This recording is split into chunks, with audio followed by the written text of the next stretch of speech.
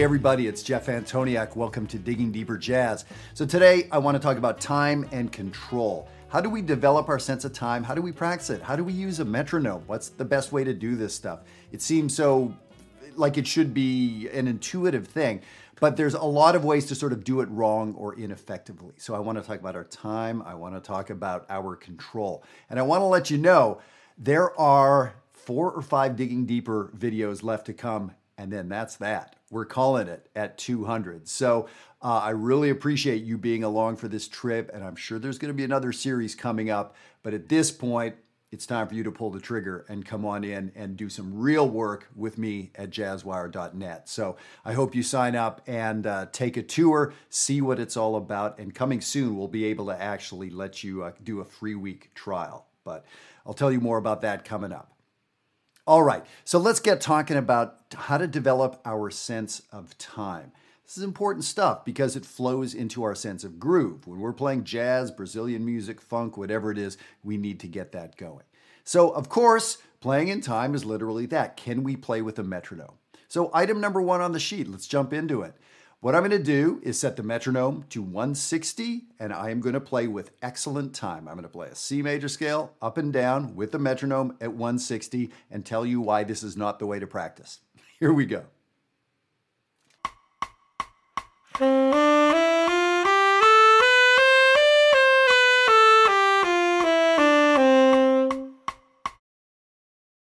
All right, so I played with pretty good time. I was concentrating and, there's nothing exactly inherently bad about that exercise, but there is so much more we can be doing.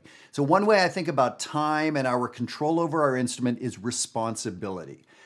You have responsibility for the time. You're not just playing along with a drummer. You're not just playing over top of a backing track. You need to be creating that time. So essentially what I did there with all that ticking, I had frankly, almost no responsibility for what was going on. If I could just sort of keep up, if I could stay with it, I was good. I had no responsibility for creating the time on my own. Responsible. I want responsible use of your time, right? Just like I want my dentist to have like good control over the drill she's using on my tooth. Control. I want you to have that kind of control when you're playing for other people. Okay, so how do we develop this sense of responsibility and control, if not by playing along with the metronome? Well, we're going to play with the metronome. Here's what I want to do. I'm going to slow down the metronome by half. I'm going to slow it down to 80. And you can see item number 2 on the sheet. What's going to happen now is I'm going to play eighth notes at 80. What you are going to hear is exactly the same tempo of Jeff playing the saxophone, but the metronome is going to be clicking half as often. So in other words, half as much clicking, I have to be twice as responsible for the time.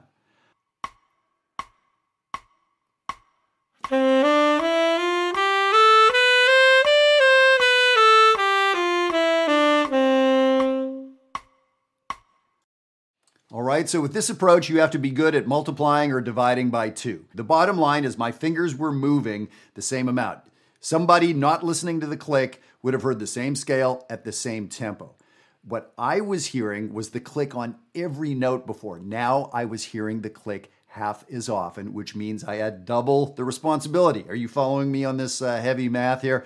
Yeah, so I would say never again do you play with the metronome clicking on every note. You don't need that. I don't care the most novice player here. I'm talking to the adult amateurs, but the most novice player does not need that. Do not practice that way. So now I want to give us more responsibility. So let's go on to item number 3. And you see what I'm going to do is I'm going to cut my metronome down to 40. I'm going to cut it down to 40, which means it's only going to be clicking twice in a measure. So you can see it's going to click on beat 1 and beat 3. And now I'm going to have 4 notes to play between clicks of the metronome. I'm getting much more responsibility for the time. The metronome isn't sweeping me along the whole time. I have to create the time between the clicks. I have to play 4 notes between the clicks. Let's see if I can do it.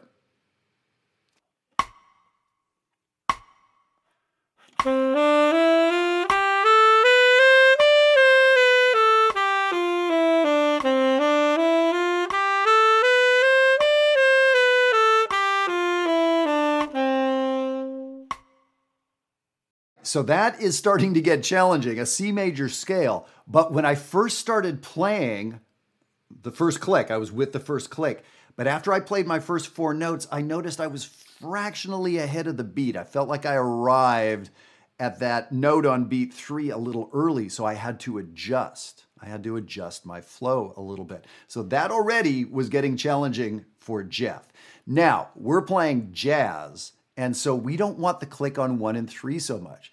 We want the click on 2 and 4. So that's a big shift for a lot of us. So now at this challenging slow tempo, I'm going to put the click on exactly where it was, but now I have to conceptualize the click as being on beat 2 and 4. For some of this will be very, very hard. I've worked with tons of students to get them through this, and this is crucial for working on your feel. And by the way, speaking about feel, these Digging Deeper online jazz workshops that I've been doing. The one that I did just this last week, yesterday, sold out. It was really great, working with altered triad pairs. So the one coming up next week happens to be on time, rhythm, and groove. We have 1 spot left to attend as one of the 15 people that attend live on Zoom. So if you want to try to grab that one, please do. Otherwise, you can get the recording for $20 and watch it at your leisure. And there's 2 more great workshops coming up through the rest of March. So there's a handful of spots left for a couple of those. So I hope you'll join me for those. Okay, so now let's try this 2 and 4 thing. So this will be another level of challenging. Metronome set on 40. I'm just playing 8th notes, but it's now clicking on 2 and 4. So this is kind of the hard part now. I have to imagine those clicks are 2 and 4, not 1 and 3. So I may have to say 2, 3, 4, 1, 2, 3, 4, 1, 2.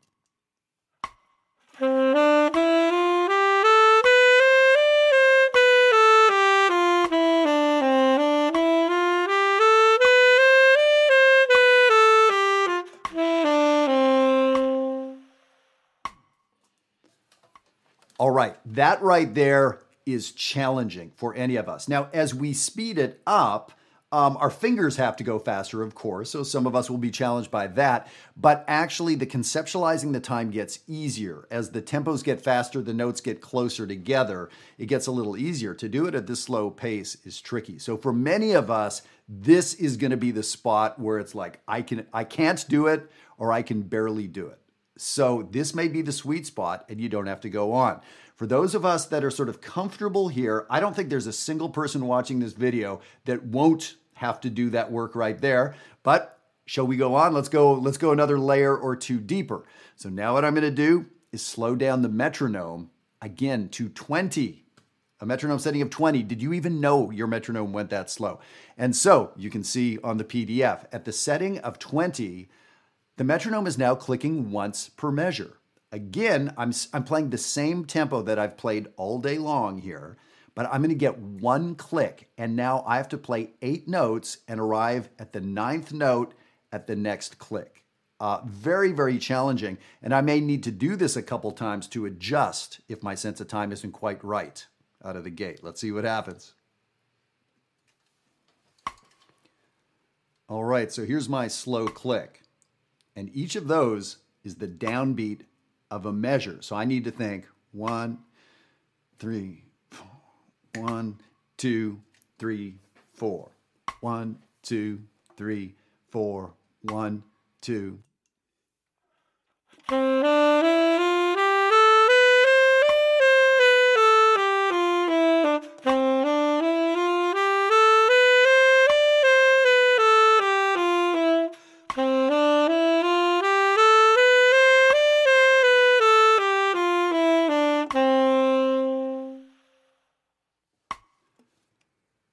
Yeah, this is incredibly hard. Here's the thing. I think every pro out there that you hear has done this kind of work. Certainly the drummers have done this kind of work.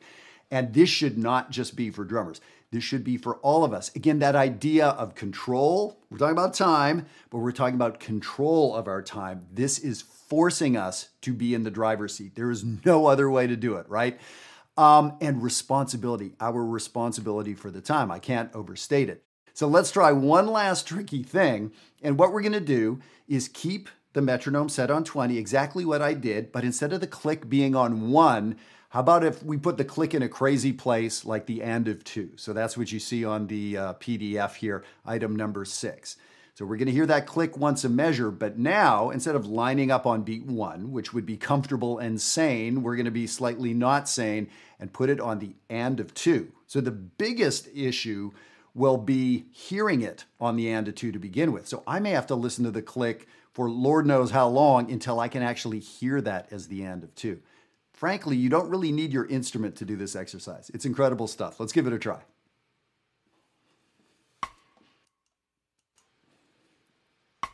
Okay, I think I have it. 1 and 2 and 3 and 4 and 1 and 2 and 3 and 4 and 1 and 2 and 3 and 4.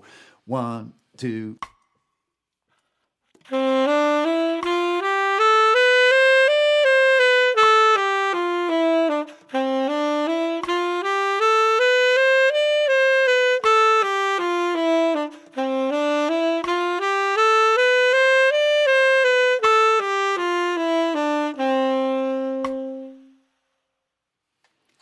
All right, you guys need to congratulate yourself. You just spent 10 minutes listening to a guy play the C major scale about 6 times at the same tempo.